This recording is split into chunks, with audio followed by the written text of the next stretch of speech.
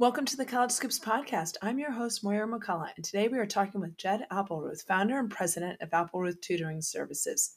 Jed will discuss some of the psychological impacts, both positive and negative, on college students as a result of the pandemic and how to prep mentally for 2021. So get rid of passive things, generate errors, don't go for more than half an hour, take breaks, space things out and it's way better for you to do 3 45-minute sessions of a physics thing over multiple days than do 3.5, 4 hours in one day. So it's really you need time between to at night to reinforce, at night you have this transfer.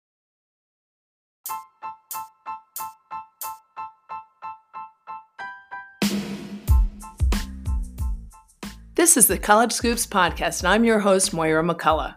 We focus on everything college related, from the admissions process to where to eat, stay, and explore on and around campuses.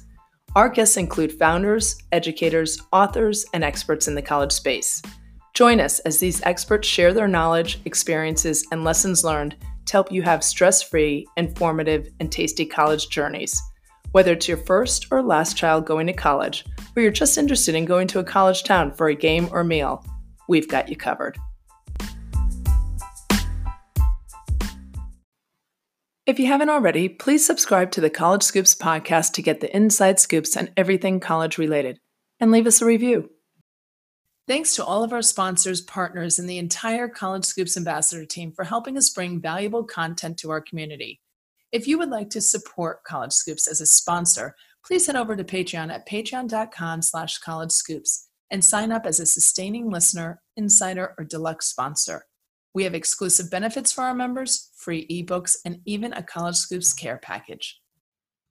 Jed Appleruth is the founder and president of Appleruth Tutoring Services. A nationally certified counselor with a PhD in educational psychology, Jed has researched student cognition, memory, motivation, and learning strategies to enhance the pedagogical strategies at Appleruth. A trained artist, Jed merges his counseling and educational insights with his visual talents and humor to create original and effective instructional materials. Jed, thank you so much for joining us on the College Scoops podcast today. Great to be here, Mara. Thanks so much for having me. Well, it's so nice because I reached out to you because of your article that I read on your website, and you have so many great articles, but this one hit me at the moment that I really needed to hear it. It was about willpower, habits, and cognitive reframing, which I was like, I need to do more of that. Absolutely. The reframe is big. Oh my gosh. I felt like you had a look into my home, because as I was walking by that Halloween candy bowl that I was so good at avoiding for weeks until that moment. And then I reached out. Whoever has not read that article, I'm going to put it on the blog post to share. And that concept, the cognitive reframe, it's a major concept in counseling and psychology of how to help people reframe situations, reinterpret. But one of the things I first heard it was there's a researcher in Stanford, Walter Mischel. He's very famous for the marshmallow test. And he did this in Stanford in the 60s with his daughter and then her class. And the whole thing about the ability to delay gratification. And he had the marshmallow, and for 15 minutes, these little kids, the idea was, if you can wait 15 minutes in this room with this marshmallow here, then I'll come back and give you another marshmallow on top of that. And it was all about the impulse control, inhibition, and can I ignore that? And the kids who were very successful, many of them, the ones who failed epically, were the ones who were just looking at this marshmallow and then they were sniffing the marshmallow. It's like they were trying to not eat it, but eventually you're going to eat it. The ones who did great, they did a reframe of, this isn't a marshmallow at all. Or they would distract themselves and they would turn away from the marshmallow, or they would say, it's like, this is an abstract picture, I actually can't eat this. And those people that did the reframe made it through that time period. And so the idea of mentally to shift how you view something is so powerful for the ability to regulate behavior and attention and inhibit distraction, that the inside game is huge, that reframing piece. Oh, well, it is. And actually, my youngest son, is amazing at it. He has cut out sugar. And I'm a baker. And even for his birthday in late September, I'm like, what can I get you for your 18th birthday? And I love baking. And he just looked at me and he thought, do you really want me to answer that? Let's think about it. I've given up sugar for this reason and work with me. Like, so I'm trying to learn from you and from my youngest son. Mentally, it's mostly an inside game. My friends who spent a decade quitting smoking. My friend has finally quit, and he's in his 40s, and it's like, but it was a reframe. It was a mental versus like that little bit of pleasure or whatever it was, or the versus really focusing his thought now on all the negatives.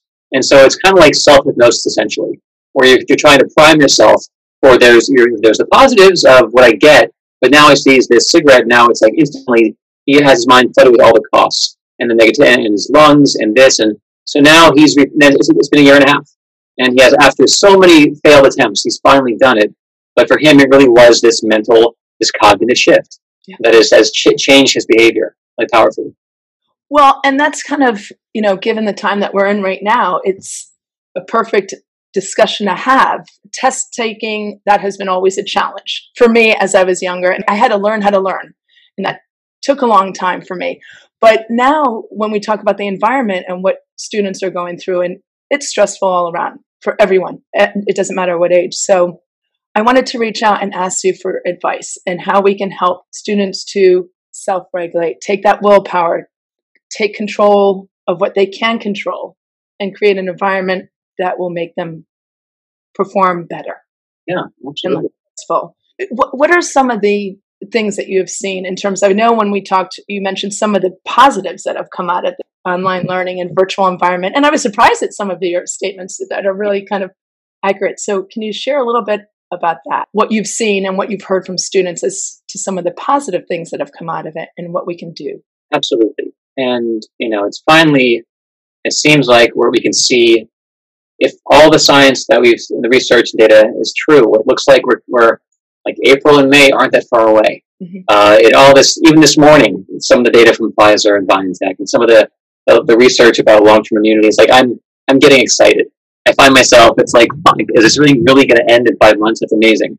And we've done 8 months. I can survive 5 months. Like all of us can. But in terms of over the past 8 months, we've definitely seen positives and negatives from this. And initially, when I remember the very, very beginning, when this first began to manifest, in February, March in the U.S. And then one of my good friends is a psychiatrist, and she and all of her colleagues on these, they're posting to each other how so many of their clients who were struggling before, when the stay-at-home learning began, lockdown began, a lot of the students that they were working with who had other issues and pathologies, comorbidities, they began to do better in this environment. And some of them had social anxieties. Some of them, they're having to choose, what clothes you have to wear, having to manage the ins and outs of the social dynamics and hierarchies in high school and performance and saying the right thing and the wrong thing. And that suddenly becomes gone. People who are nervous about raising their hands, like that, suddenly now I can text the teacher. It changed. And some people really began to thrive. This is, again, a minority of students, because for the majority of people out there, this experience of learning via a screen, it is, in the grand scheme of things, relatively thin. It's not a rich, robust dynamic. As in a classroom, you think about all the cues that you're getting constantly from students around you and the teacher, environmental cues. They're telling you, even the students, the teacher's body language, her body, paying attention to information in terms of what's important, what's not important, looking around. My peers are all their heads down suddenly. There are things you're missing when you're looking at the screen. And so the thinness has really been challenging for many people who rely upon some of those cues in the learning environment. And some people have had to struggle with, how do I regulate myself, my time? Again, the same thing. If you're in a library and everybody around you studying, it's one thing. But when you're in your space with all the distractions, and it's learning how to engineer your environment to facilitate the task you're trying to achieve and to minimize distractions, to try to really to balance that. So if you engineer your environment right, you're at least halfway there. And because part of it is, these little devices and these little things which are in our frame of view, even the very sight of this. Mine's on airplane mode, so I know it's not going to ping me. But even the anticipation, the expectation that it might ping, it affects my ability to do any kind of deep processing. It makes you process in a more shallow way, it affects memory, it affects retention, transfer, long-term memory. These little things are a nightmare for learning. They're also amazing for the ability to find information. I reference mine on a pretty regular basis, but I've also had to learn to have boundaries around it, and you don't bring it to the bedroom. You're having some healthy, boundaries around our technology. Because they can do incredible things, but they can also have negative effects on us, and also negative social effects on us and so forth, but positive too. So this is a totally double-edged sword. But for students, it's learning that if I'm trying to focus on a task at hand, I have to manage my environment better. I have to make sure my phone is either off or even out of the room, even better. Charging in the kitchen, delightful. That I don't have Instagram up. I don't have the Snapchat up. I don't have anything. And even, and part of it's learning how to self-regulate and self-consequence, self-motivate. That I'm not going to let myself, we all have certain sites we love. And whether they're social, and if you're a teenage person, they're probably more social. If you're an adult, it could be Wikipedia surfing and going to rabbit holes or CNN or Reuters, whatever you go to. And it's having some, again, boundaries in terms of when I do that, when I allow that. And if I'm trying to do deep work, I can't let myself having those. It's nice to have breaks. It's nice to go for 30 minutes and then take 10 minutes. But if I just let myself interrupt my deep work session, then I'm going to really affect my output, the quality of the work I'm accomplishing.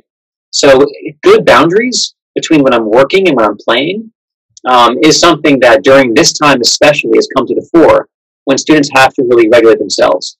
Even if there's a classroom here, I have a brother who's a teacher up in Toronto, and he did a lot of online learning. He said half the kids, they were here on the box, but their phones were open, and there were other things. Because when you're at home, you have a lot more control and power. And he said those kids, they were learning minimally. They're going through the motions of learning, but they really weren't learning that much. And so I think students have had to realize that they have a lot more power, in terms of if they regulate, if they study, if they don't study, if they're, their learning becomes more their own. And honestly, once we're adults, that really is our world. Mm-hmm. So they're getting, honestly, a little bit more of a taste of learning in the adult world, where it's not the system of control, where there's this person in front controlling all their behaviors. Even in grad school, there's so much more freedom, and freedom to focus and freedom to flounder and fail. And that's one of the reasons why people who go into a PhD program, half of them are ABD. They don't finish. Because that last section is up to you to regulate when I work, when I study, what I'm focusing on, and half the people don't finish it. So I think this really was a good test of, do you have the skills or resources? If not, can you expand them, increase them, enhance them to make you more effective at self-regulation? Because even once you go to college, half the people don't finish. And so, learning the skills of regulating oneself now can be super helpful in college, grad school, and then work and beyond. Because, many jobs require you to be somewhat independent. And there isn't a teacher up there cracking the whip and saying, now do this, now do this. It is, okay, here are my 5 tasks. I have this much time. How do I use my time? Where do I have breaks? How long do I go before I change subjects? These are all things you have to learn.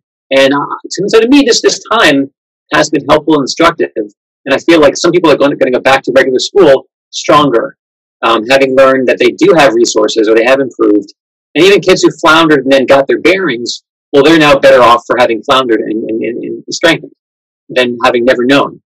I think that's one of the things that we have to do too, is kind of look at the positives and look at, what am I learning from this and what can I take away to make it better going forward? Because sometimes you could focus on the negative. You could just go down that rabbit hole. Lots of negative, lots of reasons to whine, lots of sacrifices. We've all sacrificed something, and teenagers and kids, they've lost a lot. Exactly. Objectively, but it also is, this is an experience. You'll look back and remember this experience your entire life. But part of it is, what did you get? And I think everyone, I think can get something from this. And for us, like, we're in online education. We've been doing this Zoom stuff for 10 years. It wasn't with Zoom. It was with Cisco and WebEx and WizIQ, other products. But now it's realizing a lot of kids, they actually, I've had people say, I actually really like online learning. And I've had therapist friends say, you know what? I didn't want to do it forever, but now I realize I actually can do remote therapy pretty well. And so, there are things that we have, and I normally travel around the country giving lectures, and this time I was staying in my basement, and I'm realizing, I can do a pretty good job and then skip the airports and the rental cars and the hotels, and so this may carry forward. There are things from this experience which may transfer to the next 10 years of my life, even though that COVID will be over. So I don't know. I do think there are definitely lessons and there are upsides, along with the sacrifices and the pain and other things like that. But some people, even those struggling, I was talking to a friend this morning whose daughter was going through a bit of a mental health real challenge, and young people now, there's more depression and anxiety and other things, especially kids who are very, very social and super extroverted, and they've been locked at home. Because there are certain regions here in Atlanta that still they're watching a screen, and some kids have been struggling. Kids who are super healthy, adaptive, they were doing great. This has really pushed them and really challenged them to see what kind of skills do you have at your disposal, what kind of resources do you have. But again, I was talking to my friends, like the struggles that your daughter's going through right now. Honestly, if she goes through this, and like she'll actually be stronger and ready for the next challenge, because guarantee there will be more challenges. There won't be COVID, but there'll be something else that's disappointing or hard. And if you can get through a hard thing now, these hard things make us more resilient later in life. Absolutely. I mean, I always say you learn so much from the failures, and if you don't, then you need to fail again. Like I was talking to him about this thing called distress tolerance, that I can handle some pain, and I can get through this. And my friend, his daughter was doing a little bit of self-harm, which is actually pretty common among females. Like 1 in 5 will try some of the self-harm, and it's like that's one way, but there's a whole buffet of options. Of when you have distress, when you have pain, there are ways that are really adaptive and really healthy, and then those that are destructive. There's a price for those. And part of it is, okay, this is one way of solving a problem, but what are other ways? And I get why you're doing it, and after you hurt yourself, there's endorphin, other things that you feel good for a moment, but long term, there's a cost to it. Versus some people, they exercise, and that keeps them. Some people, again, there's a whole array of substances and alcohol and chemicals, but then there's meditation, then there's mindfulness, and then there's other things. And so part of it is trying this array, this whole buffet of ways of handling distress, and learning that I can handle some pain. I have an inner warrior, and I'm not going to have pain in this fall apart, but let me look closely at what are the skills and resources and options, and choosing one that's going to be better for you in the long term for your life. But I don't begrudge someone, I don't fault them. You tried this, I got it, you felt pain, you wanted to feel something, you did this, I understand that. But what if you want to feel something, you feel like, no, but what are other ways for you to feel something apart from hurting yourself? Right. And we start talking about that, and it's like, okay, we're always trying to problem solve, and this is one answer to a problem, but is there, I'm always trying to optimize. Is there a better answer to the same problem without judgment, without shame? I don't want to shame or judge. It's like, okay, but I see you trying to solve a problem you're having, and look at it in that regard. And I'm looking at resources and strengths, and what are other things you've done which have helped you. Can we do more of that, and less, versus you're bad for doing it? You aren't bad. It's just, okay, you solve this problem this way. Is there a better way? I think that's the whole judgment, and having a little bit of grace and giving yourself a little bit of opportunity to self-reflect and say, okay, I tried these 5 things, and guess what? There is a way to optimize it and do something better. So if you have students, when you talked about this, somebody who's social, who are used to being in a room, like I'm somebody who does better meeting face to face. This whole Zoom thing is really kind of, it's grown on me, and I appreciate it, and I'm thankful for it. But I would really like to be sitting in an office talking with you, or sitting at a cafe in that type of environment. So for students, how do you keep that sense of connection without feeling isolated? Like, what are some different approaches or tactics that you would say, to get engaged and excited about learning? And connections, and this whole thing is about connections. And part of it, what we know that one of the key ingredients to happiness is a rich network of human connections. Mm-hmm. Like pro-social, like helping other people, having meaning and purpose, and being connected. And then that's one of the reasons, like religion's really great. There are things where we get connected. People go to 12-step. It's a community, and it's the connections we make keep us healthy and sane. And I've seen people in my own family and network who are getting really isolated for a variety of reasons, who are living by themselves, who are single. And the isolation, it's how we punish people, is isolation. It's how we torture people, is isolation. And so you have to find ways to make meaningful connections. And part of it is there are different ways to connect. There's connecting with self, and part of it is like, going for a walk There's one thing when this my friend's dog going crazy. It's like when she goes out for a walk and like even connecting with nature, with the trees, and then the humans around you. And I've been pushing. I have a person close to me who's been very depressed over this past for months, and it's all about the human connection. Like turn off the Netflix, turn off the stuff. These things, they're not giving. You're not interacting. You're not receiving, and you aren't helping another. We also benefit tremendously when we help another. That's part of happiness too. And so I think being of use, which is a major need of ours to be useful. And so in this regard, how do you connect closely? It's it's finding ways to do things safely. This weekend, my wife and I and my daughter, we went and saw two friends, and it's still warm enough in Atlanta, but we sat on the carport, 10 feet apart, and we were able to have an hour and a half outside, just having the most simple interaction of just being close to the person in a safe way. And then my friend Keith went to see his house. We did outside in this gazebo thing, and again, distance.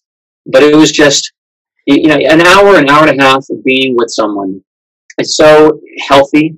And I think right now, more than ever, these relationships are key. And what I want to recommend and encourage strongly is not interacting or connecting mediated by a screen. If you have the ability, there's a great book. It's called iGen, Gene Twangy, looking at everything mental health wise.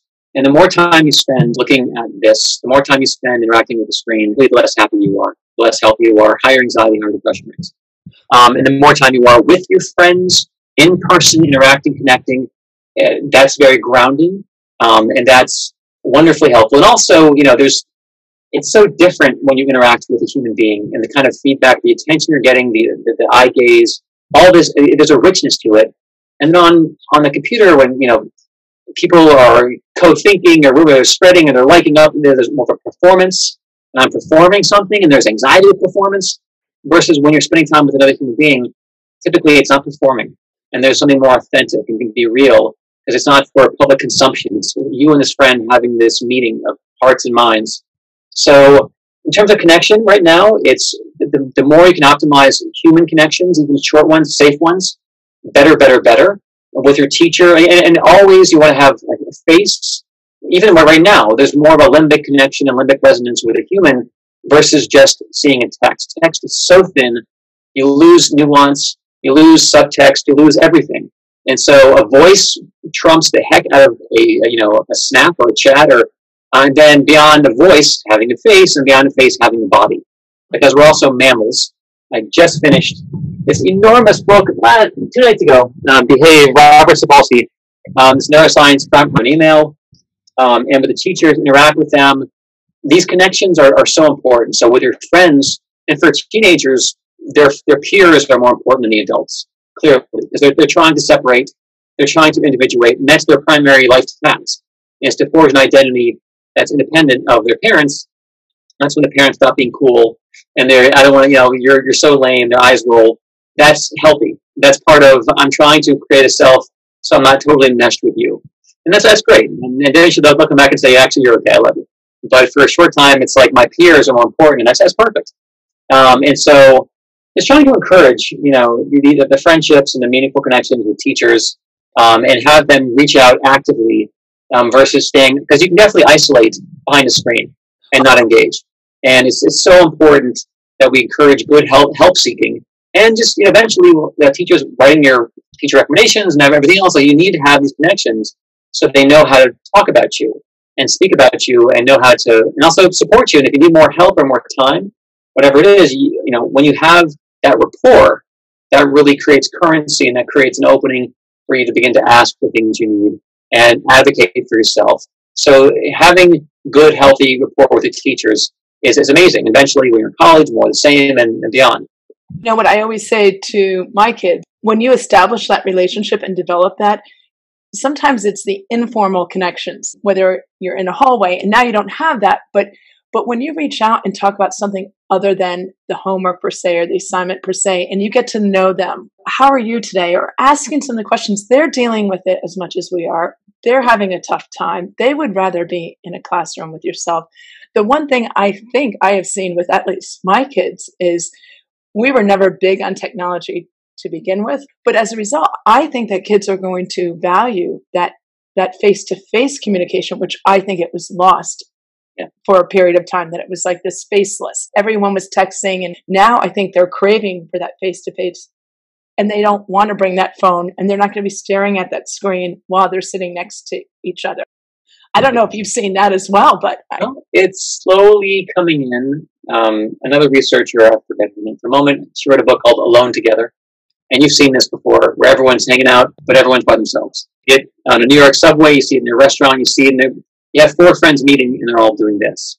And it's like, wow, there's a missed opportunity here. And the notions, like, we don't have good boundaries yet with our, and it takes time for us to craft and have really introspection and reflection on our devices. Initially, when it first came out, it's like, oh my God, these are the best things in the world. We realize, oh, they're actually not. They're great tools, but also when we spend every minute on these, we're squeezing out time when our brain goes into this like a default mode processing. There's a certain kind of non-focused thinking where we get creativity, our brain resets, we get ideas, the default mode network. And if we're constantly putting in new information and activating our frontal cortex and, feed me, we're not going to get those insights. We're not going to get that self-talk saying, like, little things coming to us if we're just shoving in more and more and more content. Like, we need time. So part of it is before, I'm going to fail every second with new stuff. Versus, no, it's actually bad for my brain, bad for my creativity, bad for my thinking, bad for my insight. And so, and bad for my self-relationship. My inner landscape gets clouded if I keep cramming it full of stuff. I need time not feeding it. Right. And so we're learning, even for me, I have a little baby girl upstairs, she's 7 months old. And it's like, it's important that when I'm with her, every time, that I don't go and reach for the phone. Because what's amazing is seeing her at 5, 6, 7 months, wherever our attention is, hers goes. And she's learning that if we start looking at screens, then the screen becomes the most important thing in the room for her, for a 7-month-old. And it's like, I have to be very careful here. Yes. At 7 months, at 10, at 20. So it's learning boundaries. And it's learning for ourselves, our boundaries, modeling for our kids, good boundaries. And I think phones all collected, they go into a thing, but not constant access, uninterrupted. Like, there are times these should go away. I mean, we used to have, the basket at the front desk. Basket. That's where it goes. Basket here. I'm so excited for Thanksgiving in the sense with all of our kids coming home. And I know I can't see extended family, but I know that some of our best memories have been going for a walk and all of a sudden seeing the leaves falling and then having a discussion and just, as you said, taking it all in. It was like, how could we have missed this? Because if I was on my phone or if I was listening to an Audible, I would have missed this. And then the limbic resonance with the other, when you're with someone and you're connected with them and you're attuned to them, and then or you're attuned with nature, and it changes our rate of respiration and our rate of our blood pressure goes down. Everything starts to calm. Like, nature heals, and human connection heals, and human connection drops cortisol levels, anxiety. All these good things happen when we're with people and connecting with them, or even better, touching or holding hands or whatever. These things heal our bodies and our minds.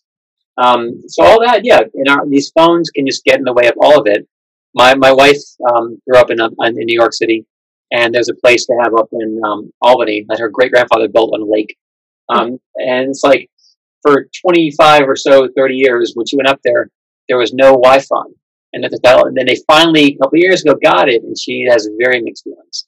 Yeah. I mean, it allows me to work up there, but then suddenly it's like forever and ever, it was just, we played puzzles, or we hang out, and then we just connect. And now when the kids come, like her nephew is playing Fortnite, or the other kids are on Instagram. It's like the importance of being bored, the incredible importance of boredom for creativity, and the importance of boredom for self-regulation. Yes. Like, we need to create and structure boredom versus overscheduling and filling every minute is actually really lousy for humans.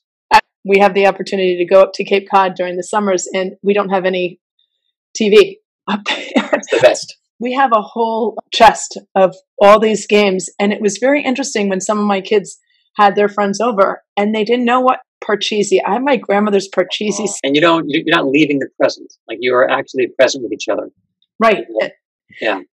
How you help students also with the test anxiety, all that you've just described is steps towards that. Are any other tips that you have for students as they try to finish the semester strong, and then ways you've suggested all these ways to decompress during their break in between semester, take the opportunity, and then to hit the ground running, or at least start a semester 2021, which we hope is going to be a totally new year overall. Well, finishing strong. I mean, it's a combination of things. We're going to, we're entering a period. A lot of kids who were in college now after the break, they're going to be at home, right? Like back on Zoom. And many, as the outbreak is going to be raging around, it seems like it's pretty tough, and it'll be tough for a while. And the vaccine's still months away, so we're going to have to be on better behavior.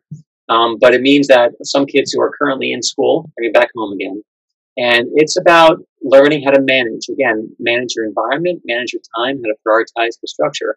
One thing we were talking about before we pressed record was the importance of doing harder things earlier and first, and not saving. It's understanding how to prioritize, understanding things like, and that intensive cognitive tasks, do them first. Don't put them at the end. Do the hard things first. And also the importance of taking breaks. That the mind, in terms of when exam times comes, some people go for 2-3 hours, and ultimately our cognitive efficiency declines and declines and declines. Like there's the effect of as you put new things in, the brain can hold so much at one time, and you begin to, it's called cognitive interference, and new information interferes with old. Like you need breaks. You need times for the brain to consolidate. You need time to walk away and then to replenish and come back. And so, like after an hour, after half, depending on yourself, take a break, and then do something non-cognitively demanding. Go and look outside, play a song, move your body even better, and come back. There's something about interleaving subjects, so you don't. It's much worse to do 3 hours of one subject. Way better to do an hour of physics, then pause, then do an hour of French, or spend then an hour versus doing 3 hours of physics. So the big blocks are very ineffective and very inefficient. There's also an important thing about how essential it is to get feedback when you're trying to learn content. And the things that are non-feedback intensive are very ineffective. So like rereading a chapter 3 times, wildly ineffective.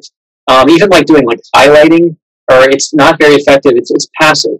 You have to generate errors when you're doing it. So you have to be doing self-quizzing, self-testing, doing split half notes. So I have concepts here, and I have to forcibly retrieve information from memory to see if I know it. If I'm not generating mistakes and errors and there's no feedback, I'm not really learning. And so self-testing is actually hugely important versus just whatever's passive typically is not effective for learning. So get rid of passive things, generate errors, don't go for more than half an hour, take breaks, space things out, and it's way better for you to do 3 45-minute sessions of a physics thing over multiple days than do 3.5-4 hours in one day. So it's really you need time between at night to reinforce. At night you have this transfer. In terms of from short-term working memory, to the long-term memory at night, and those events are really important to learn it some, then forget some, come back, relearn it again. Every time you revisit it, those neural traces get stronger and stronger and stronger. So you need multiple traces, not one long session. Other things are the importance, again, if I'm going to study, to actually build breaks into your calendar. So when you have all this time and you're in study session, like go 3 hours, then I'm going to move my body and go for a walk, I'm going to play, and even structuring your time to be social. Structuring 30 minutes or a Snapchat. I mean, it's like you need to have that, but don't try to do it concurrently. You have better boundaries. I'm studying for 2.5 hours, my phone's in a different room. An hour, I'm just playing. Having good boundaries, using your body, the importance of sleep for long-term transfer. Sleep is essential for memory and encoding into long-term memory.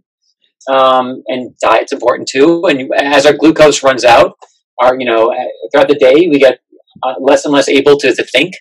And so taking breaks, going and eating, making sure you have glucose and, which feeds your brain. You aren't hungry or malnourished. So exercise, sleep, diet, social interaction, human contact, taking breaks. These are all things that will help you. And we're just learning how do I manage myself? This is all about self-regulation, which is about this moment in school, but also in life. Right. How do I be a good parent to myself? This is self-parenting. And eventually when you're in college, how do I self-parent when I'm in college? And how do I take care of myself and what I need? I'm just laughing because everything that you've just described, I need to do as myself. Exactly. These are life skills. I found myself, I think the whole working from home, I would go 10 hours and all of a sudden it started affecting me physically. I'm like, what is going on? Oh, well, maybe because I just sat here for 10 hours. And to your point, I wasn't as effective. Performance level just plummeted, and I was exhausted, and I had no water. And then I went down to just grab a piece of candy. I mean, honestly, I did everything that you said not to. So Amazing. I think the other thing truly that I would say as a parent, I'm getting ready for with my kids coming home is also, how can I help you, and how can we be in this small place together and help each other and kind of set up boundaries? Because I think that's something else. It's like, what do you need to do and when do you need to do it, so that we're working with each other and not against each other. And I think taking up the level of communications that we are, we have to collaborate. We have to be mindful of each other and help each other. And so it's communication, right? And skillful communication, and asking for what you need and being aware. And part of it, the executive function piece of, knowing I'm going to need this at this time and being able to anticipate that and share that. Absolutely. As you mentioned before, you had someone who came to you for help at 9:30 at night, and that's when cognitively you're spent. And so it's like, now I can't be even though it's due in the morning, I'm much, much more helpful and beneficial. And it's being able to anticipate I might need help from past experiences. Therefore, I'm going to ask you in advance and find out when's going to be easiest for you to help me. And that's really a life skill, learning how to ask for help. And part of it is the packaging and the timing of the ask, of where and how and when and how early you ask, versus I'm going to ask when I'm in crisis, versus understanding, I may need help. Let me plant a seed a day early. So if I do need help, and I know when you're going to be available and around. So I'm not scrambling and stressing out when I'm right against the wall of the deadline. Right. And I think something you and I talked about, the joy I got out of helping others is, what are ways that we can do to help each other in this time? I know with my not being able to see my parents, and they're not in a place where they have access to anyone, I almost get more joy in helping others, and that's making me stronger. So there's a balance point. But yeah, it's nice, the recompense of giving to others and, helping others, being connected to others. We're social animals, and we're meant to be, we want to feel competent. We want to feel like we can do things. We want to feel connected to others. We want to feel like we have choices and some autonomy. These are like fundamental pieces of what drives us. So good about my identity. I'm helping you, versus living selfishly. Logotherapy, yes. Man's Search for Meaning. Very important little book. And Viktor Frankl talked about like living for another. And how do you make, he survived the Holocaust and observed people and all the acts, like having something to live for. When you've had the crisis of faith and things haven't, and living for another, living to help another, and finding a way to, having meaning in your life is really profound for happiness, and finding a way. And even if you have to trade out the old meaning for a new, but there's purpose and meaning. That's really important for us, to know that our lives, that they have some effect, some impact, and helping another, that really, we feel better about ourselves. Like there's a selfish element there, it's altruism, but also we serve the other and ourselves. There's a lot of good out there, and we just have to be upbeat. So, yeah. Two things. One, what do you wish you knew before you attended college? Wow. What do I wish I knew? I guess I wish, as in my mid-40s, I wish as an 18-year-old, and this may sound funny, but how little the academics mattered, that it really wasn't about the academics. I would have taken very different classes. I'm one of the people, I got 2 bachelors, a master's, a PhD, and my bachelor's was my least meaningful and least useful and least enjoyed experience. I so enjoyed my master's program. I so enjoyed the doctoral program. Many parts I loved it. My bachelor's, I think I kind of wasted it. And for me, realizing in hindsight, college was really about this transition period between being a kid and being an adult, learning how to navigate these situations, how to manage things, friendships and leases and travels, applying for jobs. That was really the purpose. In many ways, it was a buffer between, before I had financial, real responsibilities economically. In my classes, I really drudged through, I did part of the Wharton curriculum, and it was accounting 1 and accounting 2, and, cost accounting, oh my God, and finance 1 and finance 2, and, and like stat 1 and stat, it's like, calc 1, calc 151, there was a lot of drudgery. And then I had four classes of 40 that I really loved. And it's like, that was a lousy ratio. There was a lot more drudgery versus the real joy of learning.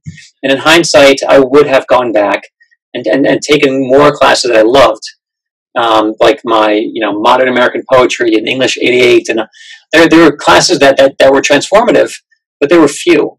Right. And I have friends who went to college, and college blew their mind open, and they adored college, and it was the best experience. But for me, my master's, my doctorate were really more. There's more pleasure. So I think go for more pleasure, and think less drudgery, less pain, and realizing that you use a fraction, if any, of what you learn in college. 10 years later, so few of us are using our major. It's so rare. And so it's like, so think about, you're going to probably get more of your professional chops in for your graduate level work. So I feel like for your undergraduate, really focus, to me, it's more on the aesthetics of it, more the joy of learning, more versus right now everyone's afraid they're going towards computer science or something. Unless you love that, like my thing is this experience to deal with smart people, smart classes, and eventually you're going to probably go to grad school, and then grad school will probably get you closer to your career than your undergraduate, except for a few people can go from their bachelor's to their career. Right. Most of us, though, are going to need some additional schooling, especially in this knowledge economy where we're really working more with our brains than anything else these days. My business school experience was so much. I went in with such a different mindset, and it blew away my undergraduate years as well. But I just have to, I read in your bio that you did a cappella. So you did go out. I loved a cappella. That was fun as hell. We toured around the country. It was that, to me, like the best parts of Penn, going abroad, going to France, was amazing, life-changing. And my a cappella group, that was so much fun for me.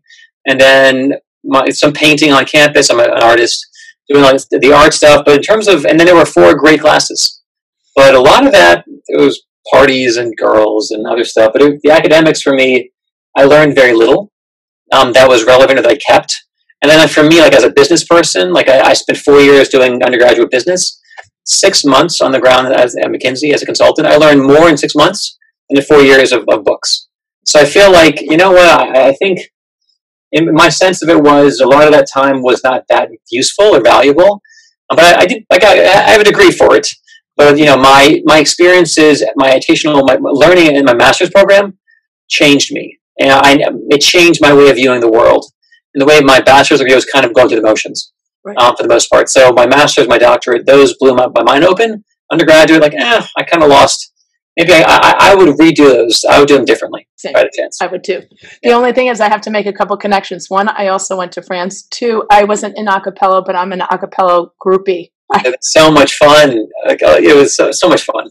Went to high school right down the street from Yale. So we would always see Poofs. The Poofs are great. So I'm just saying, I may have, seen you at one of your shows that you didn't realize that person in the back who's going. The Beelzebubs, the Tufts, and the Poofs. There's some great groups. Yeah, for sure. Unbelievable.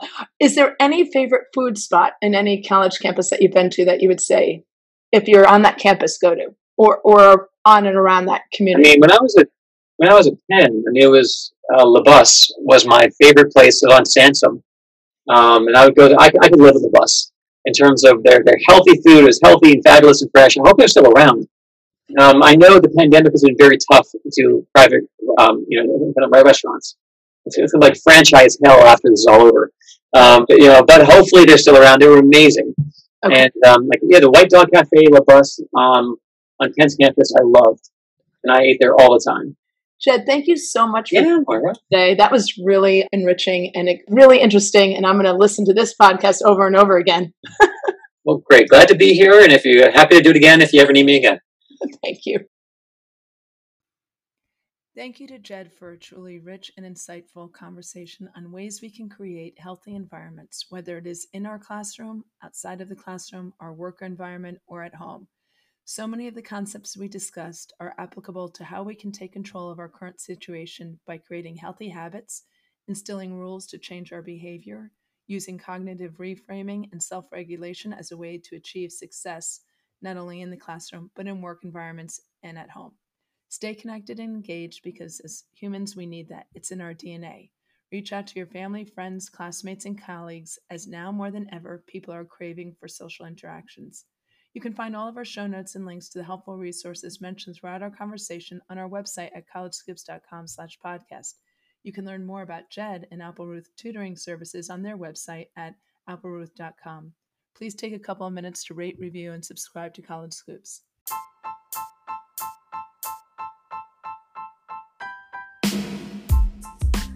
Thank you for listening to our College Scoops podcast. Our entire College Scoops team strives to make the college journey a little bit easier, less stressful, fun, and tasty by sharing all the inside scoops we have curated along the way. We would love to hear from you about topics to cover and your ideas on everything college related. Reach out to us at collegescoops.com or follow us on Instagram, Twitter, and Facebook.